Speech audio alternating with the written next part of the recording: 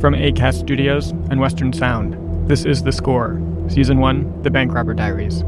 I'm Ben Adair, and this is Episode 8, The Victims. When did you rob your first vault? That was December. And I was pissed that I only got $10,000 with 6 bricks of money. But I was like, hey, I know how to do this now. Let me go back. 2 months later, let me try it again. Let me get 6 other bricks of money. So I do the same thing. I walk in the same front door, not the back door. You came to the same exact bank. Same freaking bank. And I don't remember. Why did you do that? I was telling you, I had scored here. I had gotten into the place easily. I just took the wrong amount of loot. So I'm like, I'm going to do this again. It was easy. I now know how to dance in there easier. I'm not going to be coming to the front. I can concentrate more on the money, rip open the thing, see what I'm pulling out, that kind of thing. Before I take the money, I feel like confident. This time I'm going to get 20s and 50s and 100s. Well, long story short, because it's very short, I walk up to a woman who's at the front of the bank, and I tell her, take me to the vault. But then I look over to my right, and all the fucking staff are on me. They're looking at me, they're on the phone, they're like, everyone had clocked me coming in, and I realized, oh shit, I can't go one more minute in here, man. They stopped me. They cock blocked me that fucking that vault, man. They're like, you ain't getting that vault again. They recognized me instantly, and I thought I would just I actually had a feeling, a bullshit, expectation that I could just blend in. I could just walk in with the rest of the people and just walk up and down. No, man, they had the beat on me as soon as I walked in the front door, and so I just walked right out. Did you, we talk about the bank robberies kind of sublimating your rage, but it sounds like when we talk about a lot of these bank robberies, you just came away more enraged after doing it. Yeah, I there was a way in which I walked away from some of these banks paid, and I got to use my rage, but I was still not happy with the way it went, and really recognizing that I was an amateur. I thought it was kind of a sexy bank robber because, I had these clothes, and a couple times I did some funny, I did some cool getaway things, but I'm not impressed.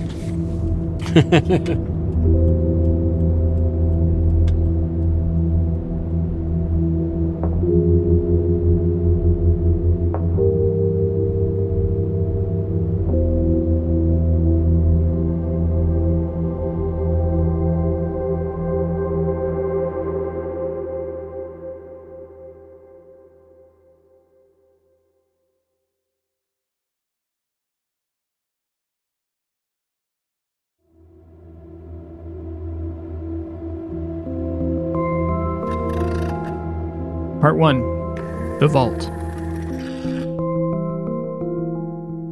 So we just heard the second part of Joe's story about robbing a vault.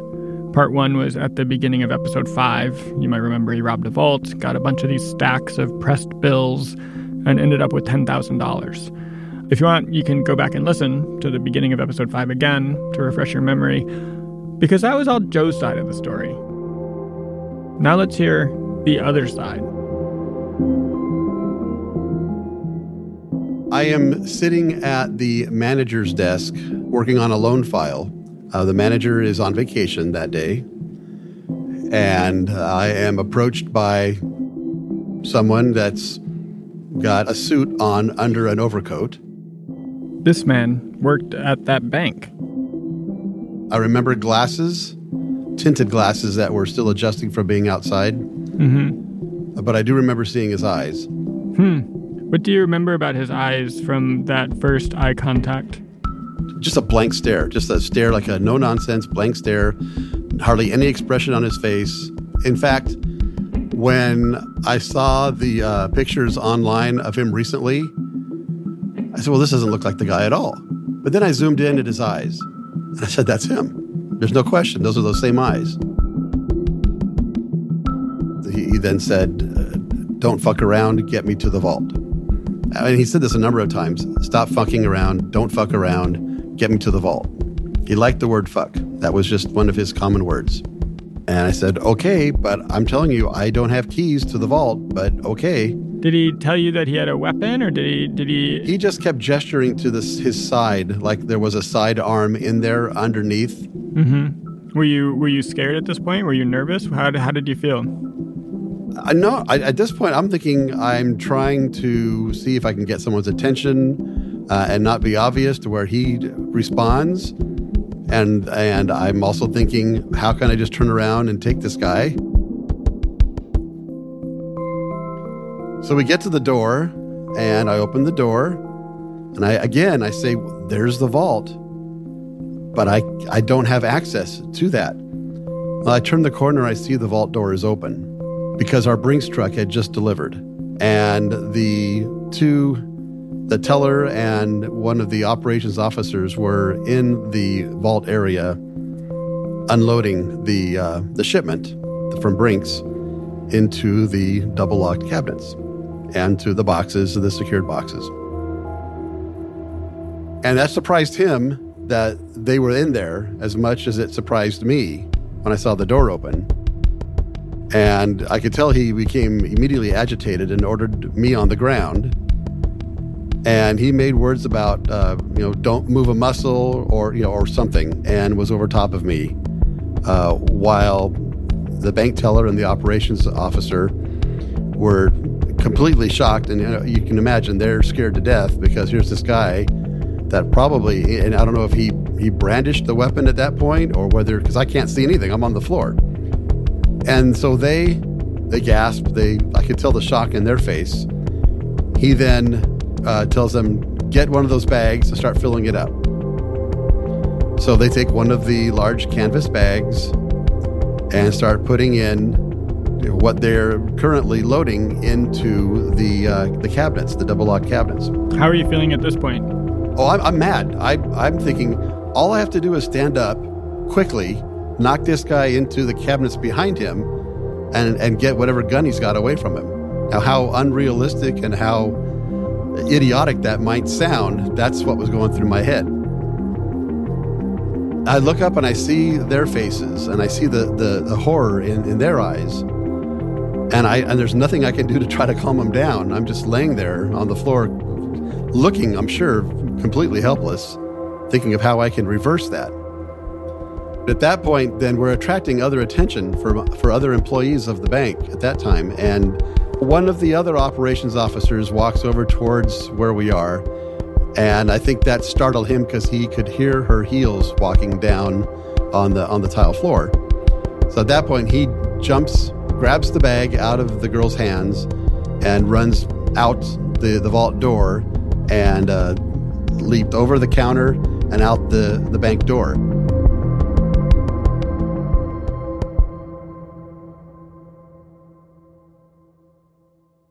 So after he leaves and everybody calms down, the adrenaline wears off. How are you feeling? I was still mad. I was not put into a feeling of fear or distress or panic. I didn't feel any of those things that I was told that and from the few years of training, that I would feel. And I didn't. I just felt mad. Yeah, they didn't train me on how to react to feeling mad. Yeah, I bet. So a few months go by, and then the same guy comes back. What happens? He walks in with a different overcoat, but everybody knew it was him. Everybody all at once just knew? Everybody. What did you all in the bank think when you see him coming in for a second time? I mean, what are you thinking about this guy? My first thing was, are you serious? Do you think no one's going to know you? That's what was going through my head. And so I hit the alarm under my desk. There's maybe 4 or 5 of the tellers, all that were open at that time, hit their alarms. He turns around and gets out of there.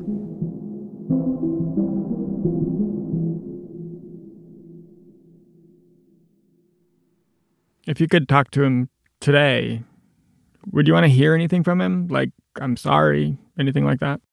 I don't need to hear an apology from him. I just want him to understand. I want to know that he understands that what he did, and obviously he did it in a number, many locations, had lasting impact on people because everyone responds differently, and it has nothing to do with if they see a gun or not. Because the assumption is going to be that whether they see it or not, this guy's going to shoot me and could kill me. And I'm sure that's what those girls thought when we walked into the vault. So yeah, it's not a victimless crime. Even if you don't stick a gun in someone's face. That's a message for not just him, but for anyone else out there that says, oh, bank robberies are nothing, they're in and they're out. They get their money and everyone's fine. And the bank's covered. That's not the end of the story.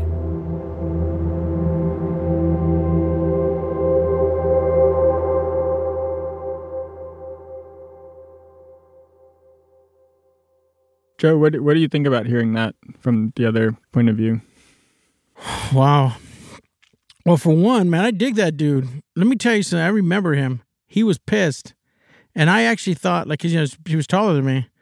And he didn't want to, but I had to keep menacing that dude. I knew I wasn't going to pull a gun, and I knew I'm not that kind of guy. But my usual shtick of just saying, we're going to go do this, let's go do this right now. And then people saying, okay, and doing it. He wasn't having it. It did take me a while for him to get his feet moving. No lie. I remember that. Do you regret robbing banks? I don't regret robbing the banks. My regret and my shame is what I did to the people. I've always said that. My real regret, my real shame is in the way I victimize women.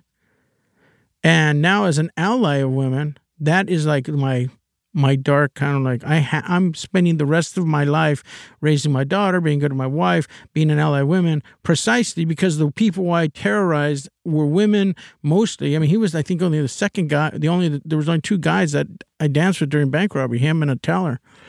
It was just all women.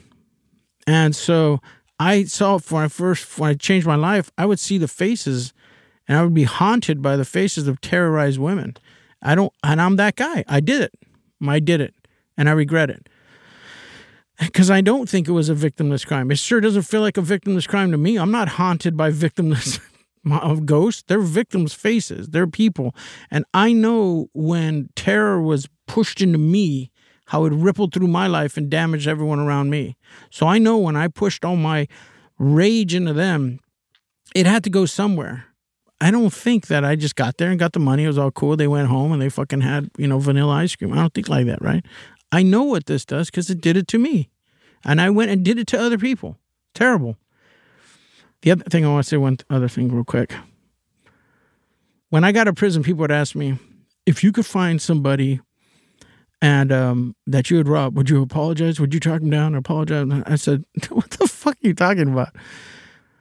I said, once upon a time, I had a bunch of shit in my head in my life, and I stood at that counter, and I said, you have to take this shit. Here. I feel that if I tracked it down and said, here, you need to hear this. I have all this shit in me, all this regret and shame. Here, stand right there. Take my shit. It's the same fucking thing. They don't need me to fucking process.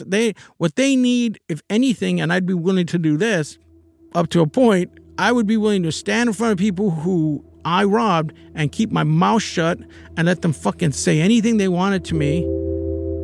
And short of fucking kicking me in the nuts, I would even take a slap in the face. But I'm not going to say anything because the next interaction I ever have with any of my victims, it's on them to tell me how they felt, what they thought, what they think about me, and I have to take it. They took it from me. It needs to be equal. That's the exchange that needs to happen.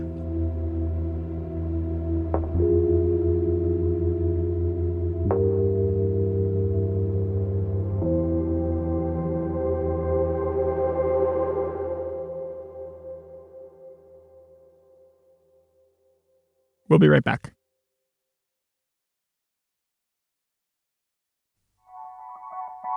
Part 2. The first close call.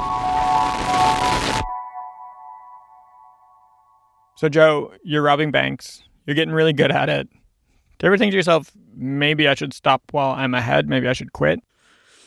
Hell no, man. No fucking way. Now, there might have been a voice in me that said, hey, you probably should stop. You can't just go and do this forever, can you? But that voice was a teeny tiny little thing, and it wasn't going to sway me. No, I couldn't. I was angry, and I was going to keep getting angry. And now that I found this way to like express it, everything about it was like a drug to me. I love the feeling, the rush that came afterwards. I loved the come down of that afterwards. I loved the ritual of celebrating it with the pasta and the drinking in remembrance of me, Chianti. I was like, it was fucking communion for me, man. It was all these things happening in my body. I got to experience my body in a powerful way. The drug was the terror of these people. You know, I fed off that terror. There's no way. I can't imagine that I would have stopped. Did it ever occur to you that maybe you'd get caught? Yeah, but you don't care about that. You see, the thing is, the two major things that make us criminal is we're impulsive and we have no feel for posterity, which means we don't stop and think, oh, let me gauge this. If I do this and this and this and that, I'll go away for 10 years. And if I do the 10 years in that time, I won't be able to start a family, or I'll be away from my kids. Or how is this going to impact me in the future? We have no feel for a future.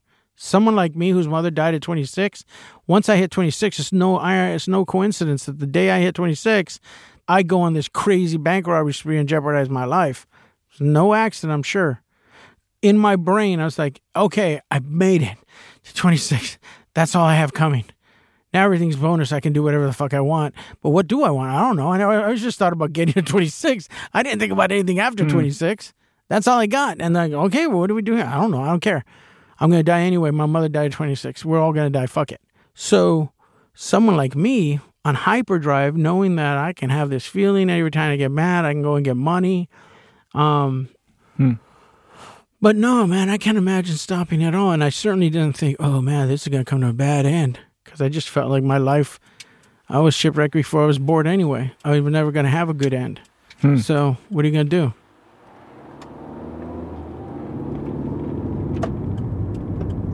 So, Joe, where are we right now? We are now in Riverside. And this bank... now it says Chamber of Commerce on it. Now it's a Chamber of Commerce. Man, I remember this so clearly.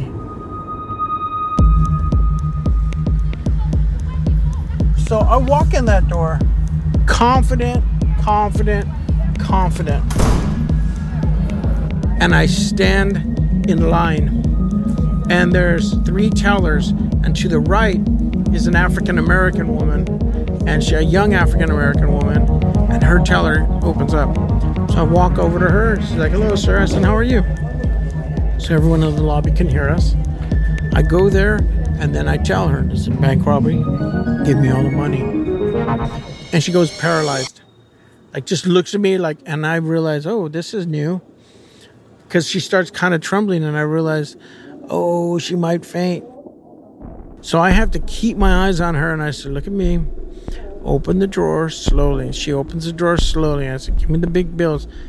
And I'm doing this routine with her where I'm trying to, with my eyes and my intensity, keep her focused on my rage, keep her focused on my direction, just follow my voice, follow my instructions.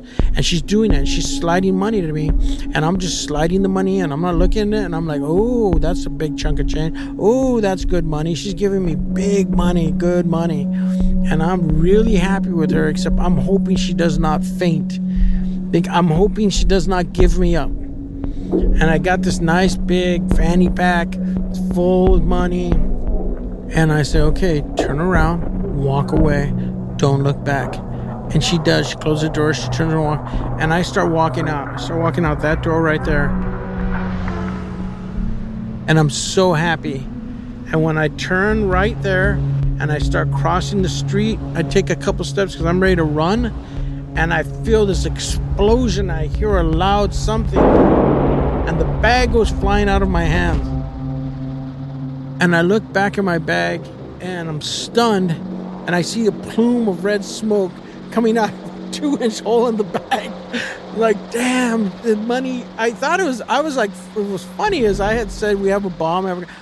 My thing explodes like I actually had a bomb in there. It's just like, it's crazy. And there's a big plume of smoke coming out of there, right? So I go to reach it to grab it real quick because I can't leave it in the street. And as soon as I bent down, it's tear gas.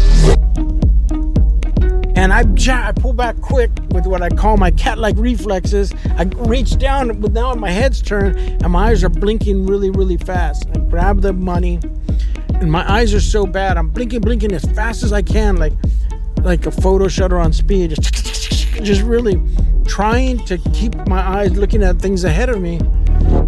But I feel like any second, if I stop blinking, I'm going to just go blind. It's that bad. The tear gas is intense, right? I need to get to my car, so I'm running to my car, blinking as fast as I can. I go to the trunk, I open the trunk, and there's a sports bag in there.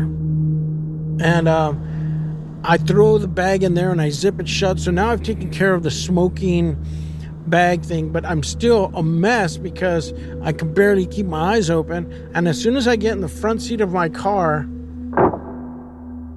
I can see police pull up to this brick building, the side of it.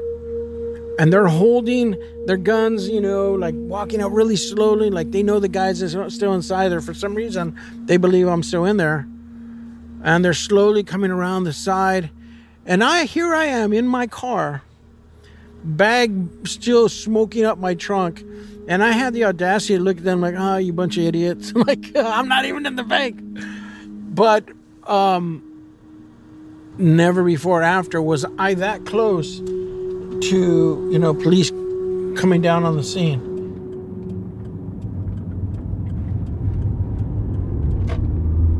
Now, I get home, I look at the money, I see this money and my money's ruined. I feel so terrible. But what I also see is the inside of it. There's a little PC board, some diodes and resistors. The reason she needed me to pay attention is if I had looked at it, I would have seen this is a money, like a brick, and it's all like glued on the side, and like it's not money. It wasn't that clever. I was just dumb, and I fell for the okie doke, right? So she was shrewd because what she knew was she needed to distract me. She needed to pretend to be so distraught, so terribly ready to fall apart, shit herself, faint, that I had to take control and really own that by just doing a Svengali kind of follow my eyes, obey me. And she played me the whole time and handed me that money and put it in there like I was King Kong. I was like, damn, man, that's a first class game. Yeah, man, I don't know how not to think admiringly of that woman, the young woman too. It wasn't like she was. And the other thing too, she presented just like a common citizen. So when you think of a common citizen, you think they're dupes, and she fucking duped me. So what the fuck kind of dupe am I? And I really that was a lesson. Oh, that was my takeaway. Hell yeah, are you kidding me?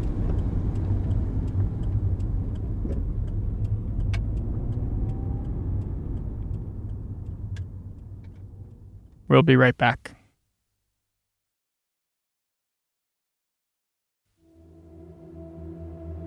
Part 3. I'm coming back to get you.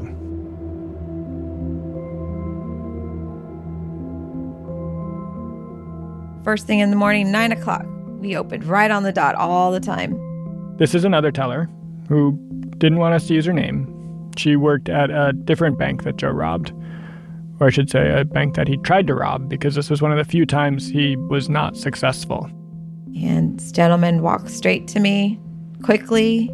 I was still kind of getting my stuff ready at my teller station, and he approached me. He had on a trench coat, sunglasses.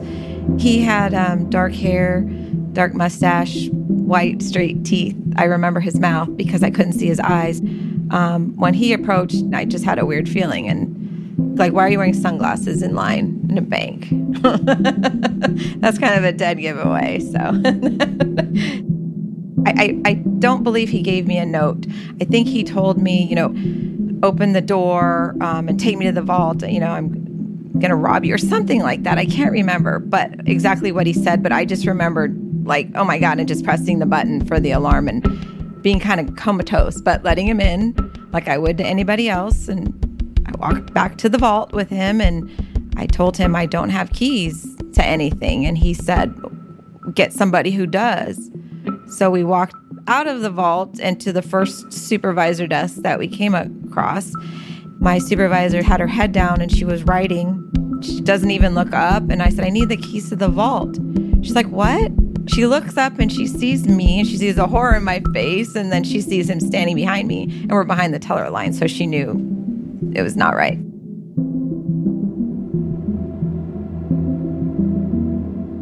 So she stood up with me and we walked back to the vault. We start walking back to the vault with him. And she tells me, I only have one set. And she's like petrified. And by this time, we're back by the door that I let him in. And it was taking a long time. All of this took quite a while. So he just turns around and he tells me, I'm coming back to get you. He whispered it to me. And he took off and she fell down to the ground crying. And I was trying to comfort her. I'm like, he's gone. It's okay. It's okay. And then I found out that our assistant bank manager ran out after him to see which way he was running. And he like opened his jacket and pulled out a gun. And so the assistant bank manager ran back in the building and locked the doors, which is what you're supposed to do so they don't run back in. And then we waited for the police and FBI to arrive and to be interviewed. Yeah. But he got no money. Obviously, it took too long. And then when he said what he said to you, do you remember how you were feeling then? In shock. Couldn't believe it was happening, but just trying to obey his commands to let him in to the vault. So what happened afterwards? After I talked to the FBI and I was let go for the day, obviously, not going back to work. And it took a long time. I don't think I left until like 2 p.m. So I was there for hours. And I remember, okay, I was fine. I get the afternoon off. I kind of, he's gone. And I do remember telling the FBI, why did he tell me he was coming back to get me? And they said, they say that to scare you. So you forget what they look like. You forget what any details, what they told you, the whole incident. It just tries to scare you. And I go, oh, okay. So when I left at 2:00 that afternoon, I walked out of the building by myself. Nobody walked me to my car. And that's when I started freaking out because I didn't feel safe. And I thought he was out there waiting for me. Even though they tried to assure me, I ran to my car and started crying. Yeah. Because I thought he was out there. Yeah, he scared me.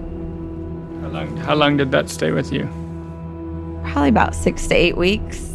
I couldn't drive at night or to school. My parents had to pick me up from college. If I had a night class, I had nightmares. We lived in a 2-story house, had some big windows, and I would dream or wake up that he was just, if I looked out the window, he'd be standing there on the sidewalk. Those types of things, yeah, for about 2 months. I never forgot his face. Yeah.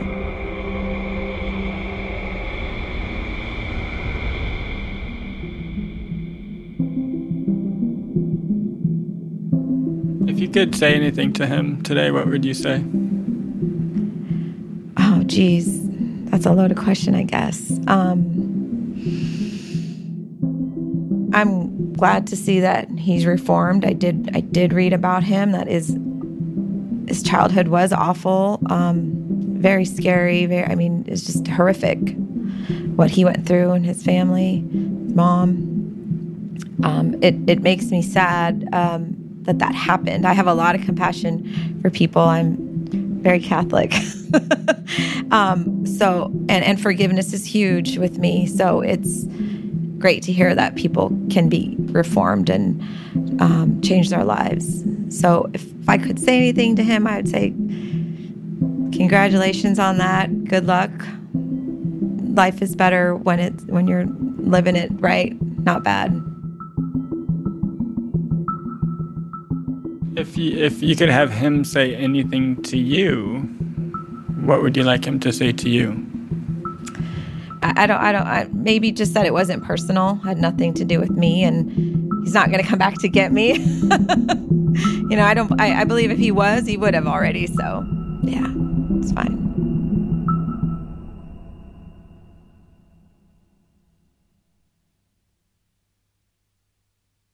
Joe, what do you think about listening to that?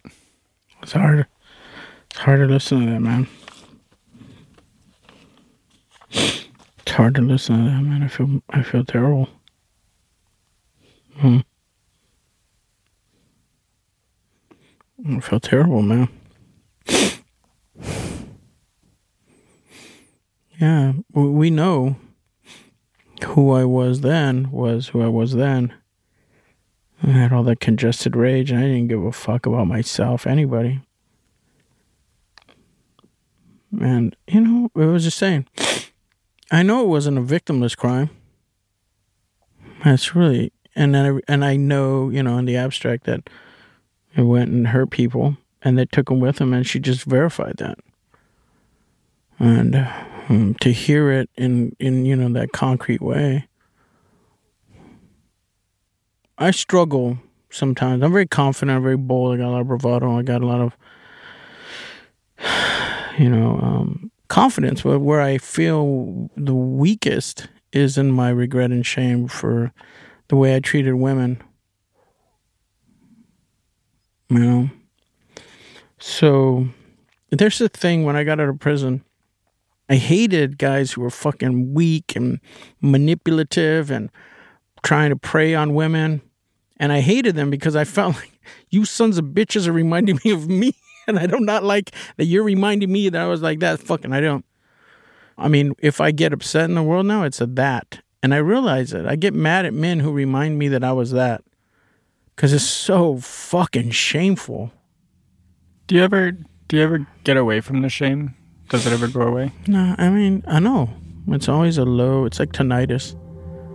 It's always there, and sometimes it's really low, and sometimes it's really high. And that's my struggle. That's the thing that when I got out, it was super heavy. When I first started changing my life, they had all dialed up really loud, and it felt like I was going to be deaf. Like, you fucking, look at all the shit you did. And I was like, wait, block off my conscience again. When I didn't have a conscience, when I had it all blocked off from me, I didn't have to experience all this. Wasn't experienced. Then when I opened myself, okay, now I want to be a good person. Like, okay, well, here's all the shit you did. It all just fell on me. And in the beginning, it was really hard. I wanted to kill myself a lot. I didn't think I could change. And I thought, I can't change. All I'm going to do is just sit here with all this shame. I was like, So I've had to work on it over the years. But man, this just comes roaring back when I hear this. I feel so fucking low.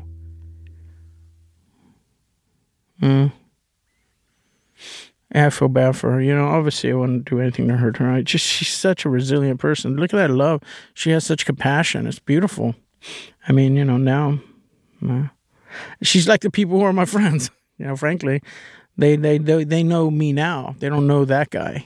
And I tell people, you got to be rageful and shitty. It's not victimless. You got to hurt people to get that money.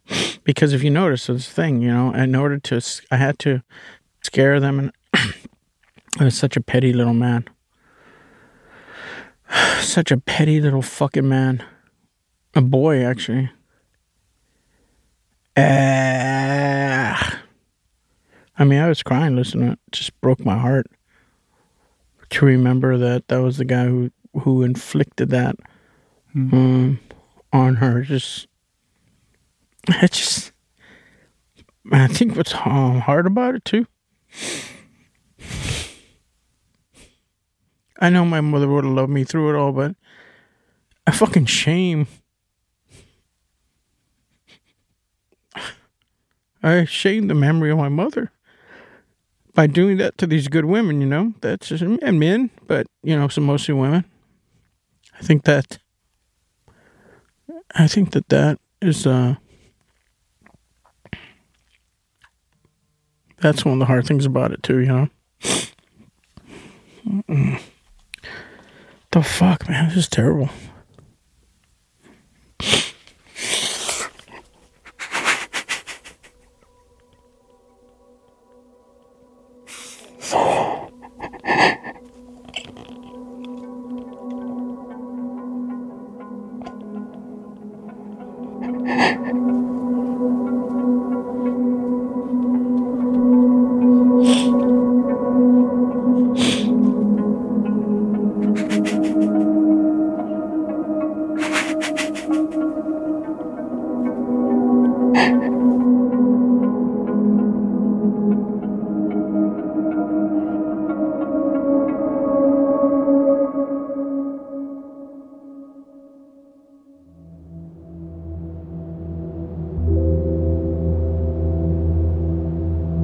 This is episode 8 of The Bank Robber Diaries, The Victims. It's season 1 of The Score from Acast Studios and Western Sound. Executive producers are me, Ben Adair, Joe Loya, Veronica Taylor, and Susie Warhurst.